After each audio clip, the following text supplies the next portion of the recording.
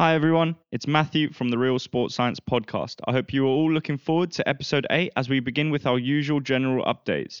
Furthermore, we chose to focus this episode on the paper of the week, which was an updated consensus on resisted sled sprinting. Are there benefits, and what is the optimal load to put on the sled? Finally, we bring it home with 2 tips in our respected fields. So I hope you're settling down or either driving to work and you're looking forward to listening.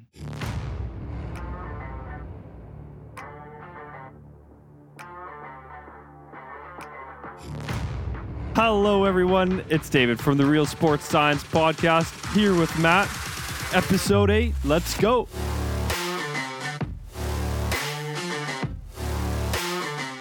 I love how you switched the intro just a little bit for that one. I almost lost it. That was so close. That was take 2. Good. We were moments away from at take 3. I'm not going to lie, David. Suddenly, now that I've put the mic in front of my face, it's picking up so much better. I'm telling you. I don't get how I'm you telling do it. you. All I see. We don't want any flybys. You've been Yeah. doing flybys this whole time. I need to get better. I'll tell you It what, is though. weird talking in front of a mic. Do you know what's It takes weird? a bit. Like, I know I've got a big nose, but having this thing, I can't see the screen because it blocks out If my it was vision. red, you would look like a clown. Okay. Anyways, I'm sorry. It's That was okay. mean. It's okay. Yeah, we're back again. How you doing on that note, other than just being called a clown? Yeah. I was doing a lot better. Yeah. I'm doing really good. Filming this one a bit later tonight, but the energy is still there. Energy's there. I'm already in bed, which is actually fantastic. Someone put out a tweet. Yeah. There you go. We talked about to school or not to school. I think that was the episode. I put the question to the listeners, tips for someone starting a PhD, but also any other degrees, people starting their master's, bachelor's, whatever, any tips, because that's great to get that from people who are maybe a little bit further along. And I just tweeted it out as well, and I got a whole bunch of responses. So I'm going to just try to whip over to the Twitter sphere really quick. Ooh. And just read. Some of them were funny. This one person was like, "Don't start." I was like, "Tips." So my tweet was tips for someone starting their PhD? ? One of them was, "Is it really worth your time ? Jesus. One is choose a good supervisor. Don't start. Blimmin' out. But some of dark. them were really good, and the main one was, I think there was 2 main ones. Was take care of yourself, like don't make it 100% your life, Yeah. and make sure you have good boundaries with it, and like kind of Okay. like leaving your job at your work. And I think it's difficult because with your PhD, the good thing is there's lots of flexibility with it. Now this is PhD specific, but also like when you're undergrad, you can always do more work. Yeah. Right? Like it's not like you go home and you can't do work, or you can wait till Monday. You can always do more work. So a big theme through a bunch of them were, take care of your mental health and make sure that you keep leisure time, especially with sport. And don't make the PhD or your degree your whole entire life and get consumed by it. Okay. On the other side of that, don't procrastinate. Like and we spoke about this a little bit of like take advantage of doing it and don't just kind of float through. So there's kind of like 2 sides to that coin. And the second one was don't compare yourself with others, and don't compare your progression to others, because the progression is going to look totally different. And actually, I had a college induction today with the university, with the sport of the what is it even called? SSEHS or something? School of Sports and School Health or something. School of Sport Yeah. and Exercise Health Sciences. Thank you. Something like that. I don't even know what it's called. Can't wait to start my PhD. And they were saying, in your 6-month review, and if you're talking to other PhD students coming up with that, like don't compare your kind of where you're at with someone else, because even if you could be progressing, at the same rate, but it looks very different. So don't compare yourself with others if they're starting their PhD or, PhD is way down the line. Yeah. So those are the two things, and I think those both can be extrapolated to any degree that you're doing. Okay, that's good. That's So- good. I love a bit of interaction. It was great, man. I was blown away by how many people responded to it, which is cool. So I'm trying to get a bit more active on Twitter and make just a bunch of connections and stuff. The other day I found a paper that lined up exactly to what I'm doing with my PhD, so that was cool. And I ended up actually messaging the guy on Twitter and asking him a couple questions about the paper. Yeah, And we had a good conversation about it. So that was really neat. Yeah. That's good, to be fair. No, we love a bit of interaction, and as we said last episode, we finally got a bit of interaction on the emails. Next thing we need to do is Yes. kick off the Instagram, get some We interaction. have made Matt Chief Email Officer, CEO. I'm busy responding to emails, learning a lot though. I'm enjoying it. We got first email, and next thing you know, we got a first podcast based on that email, but that will come soon. I have to tease that in. That's really exciting. Yeah. I'm Um, excited for that. I'm excited to share a bit more about that as well. Next part, sports news. So I remember last week, David, we talked heavily about Worcester going into administration, the Worcester Warriors rugby team. Yeah, we did. Sadly, Wasps rugby have now gone into administration as well. So another Premiership rugby team has gone into administration. I remember we were talking about how there was rumours that it might have gone, but yeah, we can finally confirm that it has gone into administration, it is really sad. That's crazy. How does that happen not to one team and not only to more than one team, but like within weeks of each other? And that's the thing, like within weeks of each other, and you don't see it from any Premier League football team or any NFL team. It's just ridiculous, and it's just, I think the money's just not being put into the right places. That is an extremely opinionated statement because I have no insider's information or anything, so it's just from what I've heard, word of mouth. But That was a huge Hail Mary. I think it landed though. yeah, hopefully, maybe landed somewhere. But yeah, so another team's into administration. Sad news. Sticking on to rugby, England Rugby League have beaten Samoa in their first leg of the Rugby League World Cup. The score was 45. The people assumed the score would be a lot closer, or even Samoa were going to win. It was going to be a massive challenge, but England massive to shut them down really, really well, it seems. And what was the score?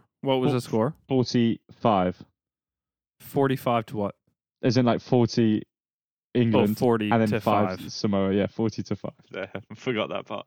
And in not to burst your bubble, but Canada did beat Japan 41 to 5. So there you go. So just one up on England rugby league team. Not a big deal. However, the Red Roses The Red Roses also had a massive challenge on their hands, going against France, who are one of the favourites to win the World Cup after England. In an extremely third then, right? Close game. Because Canada's first. Canada's first of the others.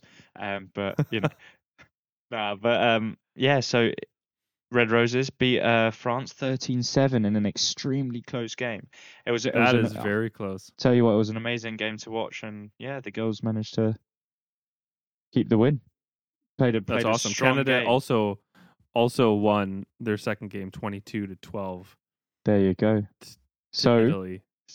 with the next round of games coming up, Canada and England, I think, have secured their place in the quarterfinals. Is there a chance that they meet in the finals? Oh, possibly. I have to work some things out behind the scenes. But if they do, get your stats guy on it. If they do, I'm sure we could have a little RSS podcast watch along or something where we both. That'd be amazing. Who's going to be crying with Canada. joy or crying with sadness at the end of it? But yeah, so great. So a heavy sports news on rugby. Yeah, I'm sure some like other it. stuff. Football. Liverpool beat Man City 1-0. There you go. Bit of football. There you go. Keep all the listeners happy. Well, you know what's important for rugby and football? What? Running fast. That is true. And we've switched things up. Last week we didn't do a paper of the week, but this week we're bringing you a bit more in-depth paper of the week. So we've done a bit of reading. What we're going to be talking about is resisted sprinting. Does it help? Should it be part of? Well, first of all, what is it? Yeah. Does it help? Can it be part of a good S&C program? So without further ado, let's jump into the paper of the week.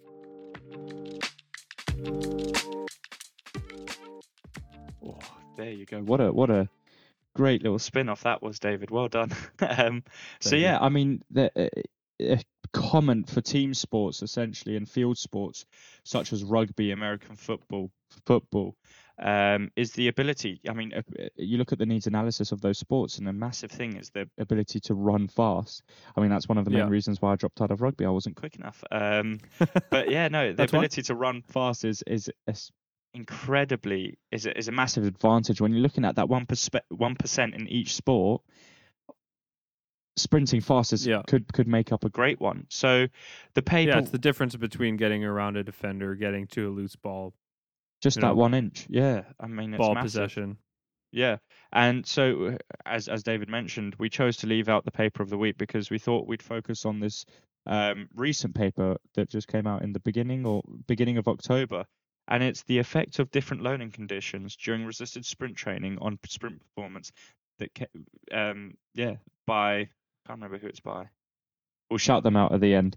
But so I think the reason why we wanted to focus on this is because obviously this is a heavily researched topic. But I thought, it's just a big thing. I saw it come online on the British Sports Medicine Journal, and I thought, okay, what does this add? And a good thing that I learned in my master's, and I'm sure you learned as well, and you're learning in your PhD, is you see a new paper that comes out, and even though it's a heavily researched topic, you want to understand why they've done this. And I'll just do a quick rundown. Unfortunately, I couldn't find a full text version of the paper, so this is purely based on the abstract. I'm sorry, but RSS podcast, we haven't got any funds coming in that would allow me to pay £40 for a paper. But you should have let me know. I could have gotten it. Legend. Contact. You would have got the author on this podcast to talk about their paper. Yeah, that'd be cool. So I'll just give a quick rundown. So the aim of this study was to compare the effects of 5 loading conditions: 0%, 20%, 40%, 60%, and then finally 80% of the body mass during weighted sled sprint training on unresisted and resisted sprint performances and jump ability. So they got 60 physically active men. Take a breath after that sentence. Grab a water. Spitting bars. So they got 60 physically active men that were randomly assigned into those 5 groups according to the overload used during sled sprint training. All 5 of those groups trained once a week for a period of 8 weeks and completed the same sprint program. Yeah. So obviously there's like one part of this I'd like to point out is resisted sprint training. You can use either weighted vests, sleds, just weights, even parachutes to apply any sort of like air resistance, wind resistance as well. And I haven't. Maybe we'll find out this answer, but I'm not sure which of those benefits is the best, or which of those techniques or sort of resistance methods is the best. But this paper focused heavily on weighted sled sprint training, and what they found was that there was a significant times group interaction for resisted sprint performance at 80%. However, the 40% group attained improvements in performance, whereas 80% worsened performance. So the heavier load that was used was a lot worse than the 40%. So then it got me thinking maybe 40% is the optimal. So the percentage is how heavy the sled was relative to their body weight. Yeah. And does it say so it can be specified to the athlete instead of just everyone doing 80% in general. Right. And from my reading, it's been a big topic of what do they actually mean when we're talking about resisted sprinting. Is it like using a sled? Is it using a pulley system? Yeah. Is it lightweight? Is it heavyweight? And it's almost now there's a lot of research, at least in the couple papers that I've read, looking at the what's the word? Like the different prescription, because a big problem that I saw and that other papers and analysis talk about is Well, one, like, I think it's good to talk about the difficulty of training studies, because ideally when you're doing a study, you're seeing if A affects B. And to see if A affects B, you can't have A and A1 and A2 and A3 that also might affect B. Does that make sense? So you have all these different things that might affect what you're measuring to see if there's a change. And with some interventions it's easier, but then with training, especially if you're using an athletic population that's probably doing a lot of training other than what you're implementing, it's difficult to see or to know, or it's impossible to know how much that one thing that you're looking at affects what you're trying to, your outcome measure. So I think that's just off the top a good thing to note, especially if you're looking at, if you're trying to take away something practically after these type of training interventions and studies, to understand that you have to understand the context that you're working in and the context in which this study was done. Okay. So so other than them training, whatever the intervention was, what were they doing outside of that? Like, were they standardizing what exercises they did? Did they say you can't do anything over the next, whatever, 12 weeks, however long the study ran? Or are they all doing the exact same thing? Does that make sense? Yeah, no, that makes a lot of sense. And I wish, like, pulling that point from you, I wish we were able to access the full text review where they actually we could go through their methodology and see what those 60 physically active men were doing. From what it seems, from what I could find, they were completing the same training program that was prescribed. But maybe if once we get the full text review, it states that, however, they were also participating in various sports, or because any sort of stimulus, even though it's unresisted, if they're still doing rugby where they're doing high bouts of sprinting before the main training session. What I found in some of the papers was that even though resisted sprint training, like sled training, elicited significant increases in sprint performance, the unresisted sprint performance, still doing the same sort of 5-meter sprints, 10-meter sprints, but without any resistance, still elicited some sort of advantages. So maybe that would be a great thing to pull up on. But yeah, just to finish on this paper. So in 0%, no, it was a great thing. It was a great point you made. And so 0 to 60% showed statistically significant increases, whereas 80% found nothing, so it decreased sprint performance, so too heavy. And they finally stated that with moderate loads, i.e. 20 to 40%, have the most positive effect on unresisted and resisted sprint performance. And what was their measure of performance? So it was, from what I found, they calculated jump ability using the counter movement jump. And from what I can see, it was a 10-meter sprint. Sure. So a short sprint. Yeah, and they timed it. So using light gates. Yeah. How fast? Sure. Yeah, and so that led me to think, okay, I wonder what. So as I pulled up earlier, I thought, okay, I wonder what. There's different types of training methods, like a sled or a weighted vest. And a paper that I found looked at the effects of vest and sled resisted sprint training on sprint performances in young soccer players. Okay. So, and I thought this was a good population to use because I saw that paper actually. Did you? So I'm glad you read that because nice. I didn't. Oh, okay. It's a systematic review and a meta-analysis, so a lot of papers in there. And I think what I like about the paper is that, or the demographic they used is, because it's a youth population, they're very much, because this is sort of like their first stimulus, you can see a lot of physiological adaptations that could come from it. So that's just my little quick thought towards this. But what was a point that was made was that the vest and loads lower than 20% of body mass were more effective than the sled and loads equal to or higher than 20% of body mass. So essentially saying that having a weighted vest instead of pulling a sled behind you was more effective with 20% body mass, which was one of the percentages that was supposedly in the last paper optimal. So maybe Yeah. there could be a thought of maybe actually using a vest instead of a sled, essentially. Right. And this was during the acceleration phase, 0 to 10 meters, which was Right. the same sort Yeah. of distance used in the last one. Right. And I think what was another one? So this was and the population was 139 participants, so it was quite a Wow, big that's a lot. sample. That's Yeah. nice to see.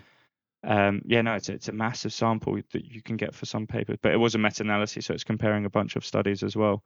So I think that in a full sprint, what they found as well was that resistance with lower loads than 20% induced a small reduction in full sprint phase time.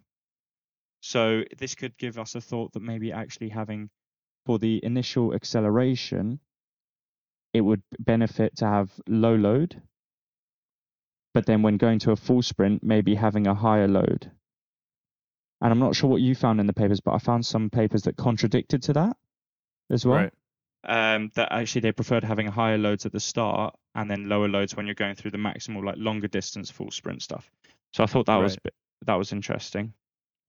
So then, yeah, what a paper did you find, or do you have any thoughts on that study? I know I went through it extremely quickly. No, that's okay. This is such a difficult topic because, at least for what I'm finding, it's hard to wrap my mind around and kind of put different things in different boxes to understand what the literature's saying. I think because you can't just put a blanket over sprinting because it's such a technical movement. Yeah. And then are you looking for kind of your sprint start? Is that what you're looking for? Are you looking for an improvement in your max speed, like your maximal speed, or are you looking for the time it takes to cover a certain amount of distance? Like, for example, a 100-meter run is at the end of the day that what you're trying to improve. Okay. So that, I think it led me to kind of like this first thing is it's important to understand what your outcomes are, no matter what you end up doing. And we've talked a bit about this as well in the culture in episode 3, is understanding your objective when you train and what are you trying to improve, because that's going to help you then make, like what you said, exactly what you just said, like maybe if you're looking to improve start speed or start force, maybe you do lighter weights, or whatever it is. Like, even then you're showing some sort of like, well, it depends what we're trying to improve, what's our objective. And so I think that's really important. I think I read a paper, it was a narrative review, so similar to that second one that you brought up. Yeah. So just kind of taking the accumulation of a whole bunch of papers in this topic and then bringing them in to one kind of coherent narrative, which for me is great. Like, if you're looking for a starting point for a topic that you don't know that much about, find a narrative review that's hopefully published within the last like 5 years. There's just the to tip make of the sure you week. have like at least some sort of research that's not too outdated in it. And that's a great place to start. And what I found is the most important thing was the sprint technique, and that it just depends on what you're training for. And it found that as soon as sprint technique changed, that there was a decrease in the outcome or the performance outcome. Yeah. Because sprinting is such a technical movement that as soon, if you're looking for max speed, time over distance, as soon as your training is changing the technique, especially if you're working on technique, specifically working on sprinting, then as soon as the load is too high that it changes the actual technique of the sprint, then it decreases any type of positive impact. So I found about 10% actually of body mass or body weight was kind of optimal. Another thing I found interesting, and it matches to what you're saying, is the difference between a sled and a weighted vest. And it kind of goes also back to your context. I wonder what kind of sled they used. Yeah. Like, was it just like, one of those sleds you load up with a whole bunch of weight and then they just attached a harness with a long rope to it? True. And I'm thinking, if that's the case, like if you're trying to run with that, like maximally sprint, you're not that's not pulling behind you nicely. It's like jerking you around. I'll tell you what, you bringing in that PhD sort of thinking, going into the depths of these papers, thinking about their methodology. But you're right in a way, like especially when you're bringing. Whereas like, sorry, let me just finish this one thing. So sorry. The difference between that and wearing a weighted vest, where if you wear a weighted vest, and if it's not that heavy, you might feel more comfortable running. And then you might even get a higher training stimulus out of it because you can push yourself harder. You can, run at faster speeds simply because it's more comfortable and you're not getting that jerk from the sled that's like behind you. I mean, yeah, no, and you brought in the biomechanics of it perfectly. And I guess that's something, if we ever have another biomechanicist on our podcast, we could talk to them about that. Like, what is the sort of the lever of having a longer or shorter sled?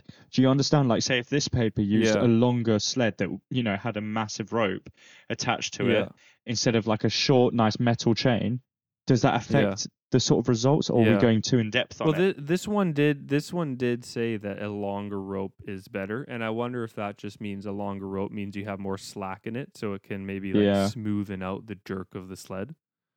Because I've seen them also do it with like pulley systems. Yeah, those are the new thing. Pulley system, then it's even smoother and it allows it to be less jerky because it's more smooth. Duh. Yeah. Well done, David. Talked yourself through that one. Well, I think the last thing that I saw that was interesting. I have my notes here, so I'm just gonna try to pull it up. Oh yeah, it had to do with the technique again. And that as soon as the weights got heavy enough or too heavy, what happened is it turned into kind of, this is such a funny word. It reminds me of like the Lord of the Rings. Maybe it's just because I'm watching the Ring of Power right now, but it's called Groucho running. Oh yeah. Have you come across this term? No. Groucho running. That might be a good thing though. This is an educational term. Groucho. Okay. That's a weird. And it means a greater forward trunk lean and running with bent knees. Kind of like how Scooby-Doo ran. Oh, wow. Not Scooby-Doo. Gollum. What's his name? What? No. It's in Scooby-Doo. Shaggy. It's how Shaggy ran. Well, actually, Gollum maybe too. I thought it was sticking onto the Lord of the Rings. Yeah, sorry. No, it's like how Shaggy ran, bent knees and kind of a weird forward trunk lean. And as soon as the load got heavy, that's what happened. And again, if you're trying to improve your sprint, because it's such a technical movement, you don't want to lose technique while you're trying to work on your sprint. Right? Does that make sense? Yeah. There's a few other kind of biomechanical or like running specific things, like ground contact time is really important. Leg stiffness is really important, like how much your ankle flexes when you hit the ground. Yeah. And those things all changed negatively. So ground contact time got longer. There was more range of movement in the ankle and knee, which caused the Groucho running when loads got heavier. Okay. Yeah, so that goes back to technique, and I've said that word about 5,000 times. But to be fair, podcast. Yeah, so I think you made a great point there, David, about technique. So what we could see from this current paper, the one we've based this whole conversation of, is that when they had 80% of body mass and they used it, it was actually, there was no increase in performance. And I thought, okay, maybe, I didn't even think about that. It actually ruins technique. But I remember seeing from a paper that actually having a weight too heavy actually reduces the sprint technique, which then makes, what you're trying to work on just destroys it all. So that paper, what it adds to current research is the fact that 80% that's too much. And another thing I'd like to delve into is the fact that this paper adds 5 more differential groups rather than the standard 3 groups that I've seen in many of the papers. I'm not sure which ones you've seen, but they've used either 5%, 10%, 20%, or 5%, 12.5%, and 20%, which is a paper I'll go into soon.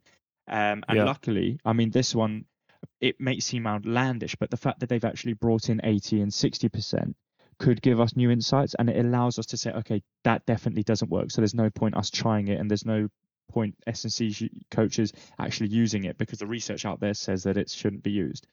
At least for not that specific context. Yeah, if you're looking for that context, yeah. Thank you. Right. So, and then one thing I wanted to delve into, just talking about, so trying to answer the question that we've thrown out there, that is resisted sprinting using a sled, beneficial? And if so, what is the optimal sort of percentage you're looking for?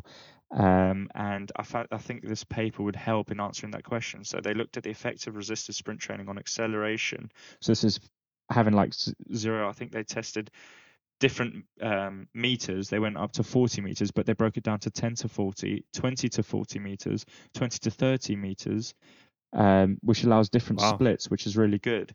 And they focus solely on the acceleration phase. So they looked at 5%, 12.5%, and 20% of body mass, which you added to a sled. I wish we had a conversation before this, because then I could look at what sort of sled they used, because you made a great point on the biomechanics part. But so what they found was after a 7-week session, after 7 weeks, including 14 sessions, significant differences between groups only occurred between the low load and medium load in counter movement jump, which favored the medium load. So if you're looking at jumping ability, say for a basketball player, trying to sprint down the court and then jump, maybe you'd focus on the medium load, given some sporting context, However, furthering on from this, sprint times in the 10 to 40 meters and 20 to 40 meters were approved in the low load, which is interesting, because I think that contradicts what I said earlier, right? That they used light load for the acceleration part, but like when it reached past the 20 meters, they used heavy load. Right. Which is 40%. However, this thought low load, which was 5%, was the best method for 10 to 40, and then the split of 20 to 40 meters, which is essentially when you're running upright and you're going maximally working up there. And then time intervals in the 20 to 30 meters and 20 to 40 meters were statistically reduced in medium load. So, which I thought it is very interesting. And I think, again, we have to go back to the difficulty that is any type of training intervention or training study, especially because it's so hard to standardize what these people are doing outside of the intervention that you're doing. So maybe when, the people in that earlier one that looked like heavier loads are better to increase, let's say, like max velocity of sprinting, right? Maybe, or wasn't heavier, but relatively heavy. Like it wasn't heavy, but relatively heavier. Was it 20%, right? Was it? So the heavy was 20%, yeah. No. Right, so 12.5, 20, yeah. Yeah, so 20%, and it looked like that improved max velocity when related to like lighter loads. Maybe it wasn't heavy enough that it gave a detrimental effect to sprinting, and outside of, their study, they were doing more other specified sprinting skills. Maybe they're doing a really good S&C program to be able to generate more force, or some leg stiffness exercises or whatever. And then so when they came back and did it, they showed higher max velocity. Sorry, just to quickly butt in, one thing that actually was pointed out in this study is that I'll go through their last results that they found, and then they compared it to a study that. So I'll just quickly run through. So to improve the initial phase of the acceleration up to 30 meters, loads around 20% of body mass should be used, whereas to improve high-speed acceleration phases, loads around 5 to 12.5% of body mass should be preferred. And this is contrasting to Spinks et al.'s paper, which actually had 8 weeks of resisted sprint training, 2 sessions per week, Mhm. with a load of 10% of body mass, similar to the medium load group of this study, which was 12.5% body mass. However, the participants in that study did additional exercises such as football training, strength training, plus a match per week. So that study was similar. However, the first study, sorry, Yeah. actually didn't include anyone. So the first study, I'd just like to give them a name: Bachero Mena and Gonzalez Badillo. Oh, Yeah. from Wow, you Olavide said that well. University, Sevilla, Spain. I'll see them soon when I go visit there tomorrow Yeah. on Thursday. But yeah, no. So the first paper, the 5%, 12.5%, and 20%, they were strict, it seems, on Oh, that's just good. keeping, not doing any Sure. additional exercises. Where in contrast, Spinks et al. Actually had them playing football. So I'm guessing they used football participants, and they were allowed to continue with their additional training and Right. matches per week. But they Right. observed And that doesn't mean it's similar. a bad paper. It just means Yeah. we need to be aware of it. Yeah, just keep yourself notified of it. But yeah, no. Absolutely. So, interestingly, I'd say what my practical applications from this Yeah. would be is if Yeah. I'm looking at at the acceleration phase, I look for low load. And if I'm acceleration phase, so up to 30 meters or 20 meters, I'd be looking at high load. So when I mean high load, High I load mean meaning what? Yeah, 20%. Yeah, sorry. Yeah. So I'd You're look you're about to say it, and then I answered it or asked you the question. I was like, that was stupid. No, it's all right. Let the man speak, David. I do 20% of body weight, and if I'm looking for sort of the high speed area, once you're reaching near maximal, so I say reaching 40 meters, so maybe the 30 to 40 meters, I'd be looking at maybe 5.125%, and I guess that matches to the power exercise you see people doing in the gym. So if you're prescribing trap jumps, you'd sort of put 10 kilos each side. Say if you're a rugby player, 10 kilos each side, because you're looking to elicit as much power as you want without decrementing the technique of the jump. Or, Right. do you get where I'm coming from? And I think that's a point you touched on earlier with the sprint technique. Yeah. So that's me done with papers.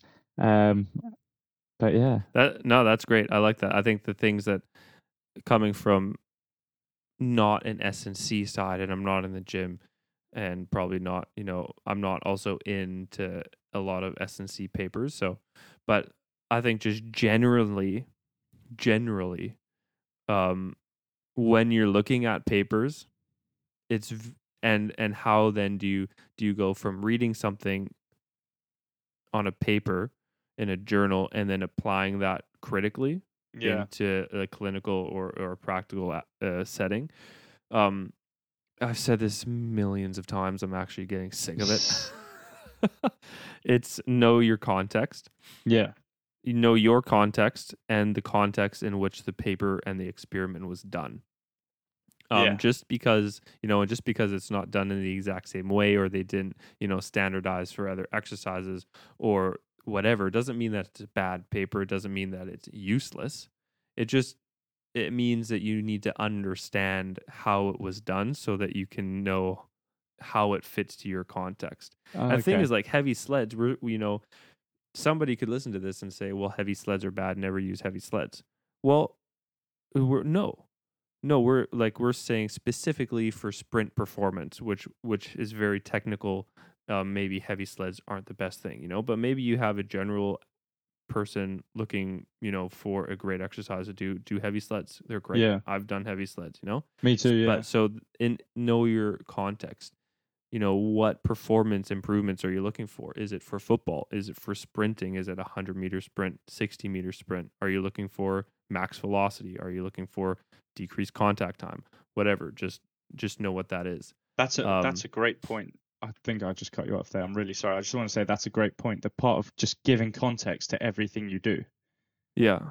And I think that's the biggest thing that I would say. And the last thing is knowing your training objective. Yeah. So that includes who you're training, why you're training, what you're trying to elicit. Just know what you're trying to do, and that goes back to what we talked about in episode 3 is having the respect for who you're training to understand that and not just throw everything in the kitchen sink at them, right? Yeah. Because you have a limited time at the end of the day with whoever you're doing it, whether it's an elite athlete or regular guy or girl who's trying to improve their fitness. You have a limited time with them, and you want to make sure that everything they do is for a reason, even if that reason is them enjoying it, right? Because that is a huge part of it as well. But so those are the things that I would take away from this paper. And then I would totally agree with what you said in terms of kind of percentages when we're looking specifically at sprinting. No, that's an awesome, and I thoroughly enjoyed this conversation, I'll tell you that. I mean, just going through the papers with you, I said it last time we did this, I thoroughly enjoyed, because you learn so much more, and we both sort of spur on you more, but you bring out questions that are really insightful. It's so good. I was really looking forward to it because, like I said, I'm not in the gym. I'm not really I'm not an S&C coach. If it wasn't for you, I would have never read this paper. And now if somebody talks to me about sprinting and resistance sprinting, I'm not at all a professional. I'm so far from it, but I can at least have a conversation with them about it and be like, well, I've read one paper and listened to a good friend of mine who knows a little bit about it more than me. And this is what kind of we talked about and what we found and what we think. And I think that's great because any knowledge is good knowledge, I think. A tip of the week, which, funny enough, you said it perfectly during the part before. So yeah, take it away. What's your tip of the week? What's the tip of the week? It is. Oh, I forgot, and now I remembered. Yeah, I was stressing there. I was like, "What is it? Give me a second. Yeah. Let me tell you something." It's if you are looking for a paper on a topic that you don't know much about, but you want to get kind of an underlying understanding of what the research says and a lot about it, the first place I would go is a narrative review, a scoping review, a meta-analysis, a systematic review, any type of paper that has review in it. Yeah. Try to find one that's, in the last 5 to 10 years. 10 is, I'd say, a bit old. It's within the last 5 years, let's say. Okay. Depending on the topic. But sports science, let's say, in the last 5 years. Yeah. Because that's going to give you a good underlying foundation of what the research is saying, hopefully new research, and you're going to come out of that knowing a lot more and have a good understanding broadly of the subject, and then you can dive in. It also gives you so many reference papers to dive in deeper to. Right? Like that's the narrative review that I had has literally hundreds of references. That's amazing. So that's a great place to start. Awesome. Yeah, no, that would have massively helped me going through my masters. Me too. Yeah. But my tip of the week, I thought I'd pull one, and I think, well, we also mentioned it. I think you mentioned it actually during the sort of section before, was a tip for S&C specific students or coaches: justification of the prescription that you're doing for these athletes. So just being able to personally justify it, so that if any athlete questions it or any other coach questions it, yourself that what you're doing has reasons behind it and evidence. As long as you can justify it, you're fine. And it forces you to think about it, doesn't it? It forces you to go down deeper and be like, hang on, why am I doing this? Yeah. And it forces you maybe to jump into the literature and actually find out. And maybe it doesn't change what you think. Maybe it does. Yeah. And you never know, you might learn something even more and actually maybe stop someone from injuring themselves through what you're prescribing. And then the final section. Sorry, I've got no great tangent or great sort of spin-off or segue to do for this one, but the next one is late. Job of the week. And Job of the week. I'll hit with my job of the week first. So what I found was Nottinghamshire County Cricket Club is recruiting a lead S&C coach for the regional women's program. It's full-time and it's really close to David in Loughborough. So I see no downside in applying for it. All the real sports science people that need jobs are going to be moving to Loughborough. Yeah. I have so many friends. Oh, I'm going to come down as well. I might have to move up there. Maybe RSS will employ me. But yeah, so that's my job of the week. You can find that on the UK SCA website. That's awesome.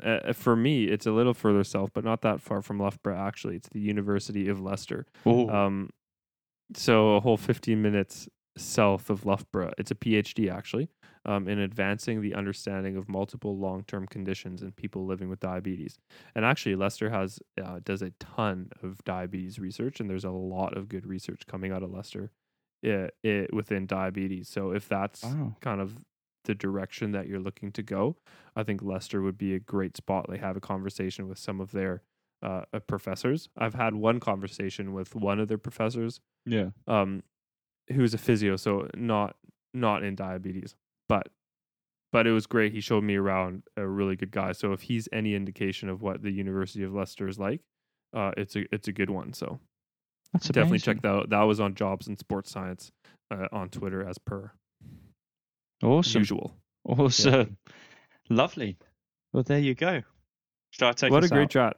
That was amazing. I really enjoyed that. Oh, I thoroughly I say enjoyed that that one. after every podcast, but I really do mean it. Yeah, that's the thing. It feels like it's Yeah. annoying to keep bringing it in, but Yeah. we're not lying here.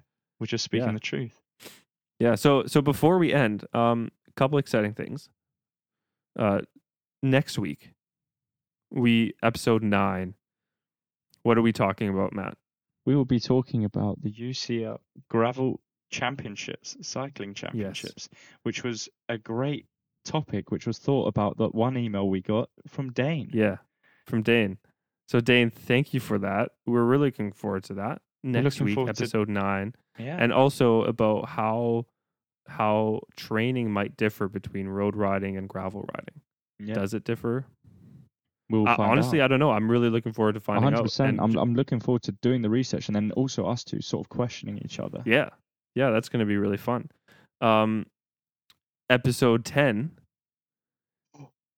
guest number 1 is coming on. Nice. I tried doing a drum roll. But I realized my Drum roll, finger snaps. We're getting our first guest on. We're so excited, but we're not telling you who it is. Not yet, at least. Nah. So Check stay out the tuned for Instagram that. to find out who. Which brings me on to point number 3. We have an Instagram, right? So we're going to be getting all this on all of the socials, so you're going to know. But it is, I'm going to pull it up so I don't get it wrong, because we only have one chance at this. You got one shot. Do not miss your chance to blow. This opportunity comes once in a lifetime. Yo. Hit him with it. All caps doesn't matter, does it? It's the Real Sports Science Podcast. No spaces, no nothing, no periods, no dashes.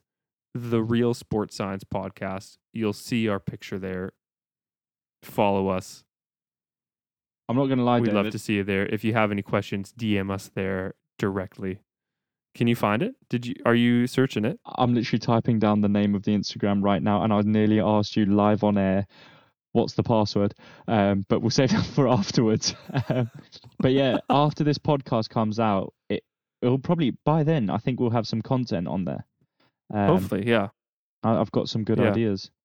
But yeah, so looking forward to it. it. Follow along there. We'll hopefully have lots of content, not only specifically podcast related, but other cool things as well. So I'll keep my I'll probably be more social on there as well. Stick to my social media because David has been carrying nice so hard right now. So my I'll start picking up the pace and picking up the slack.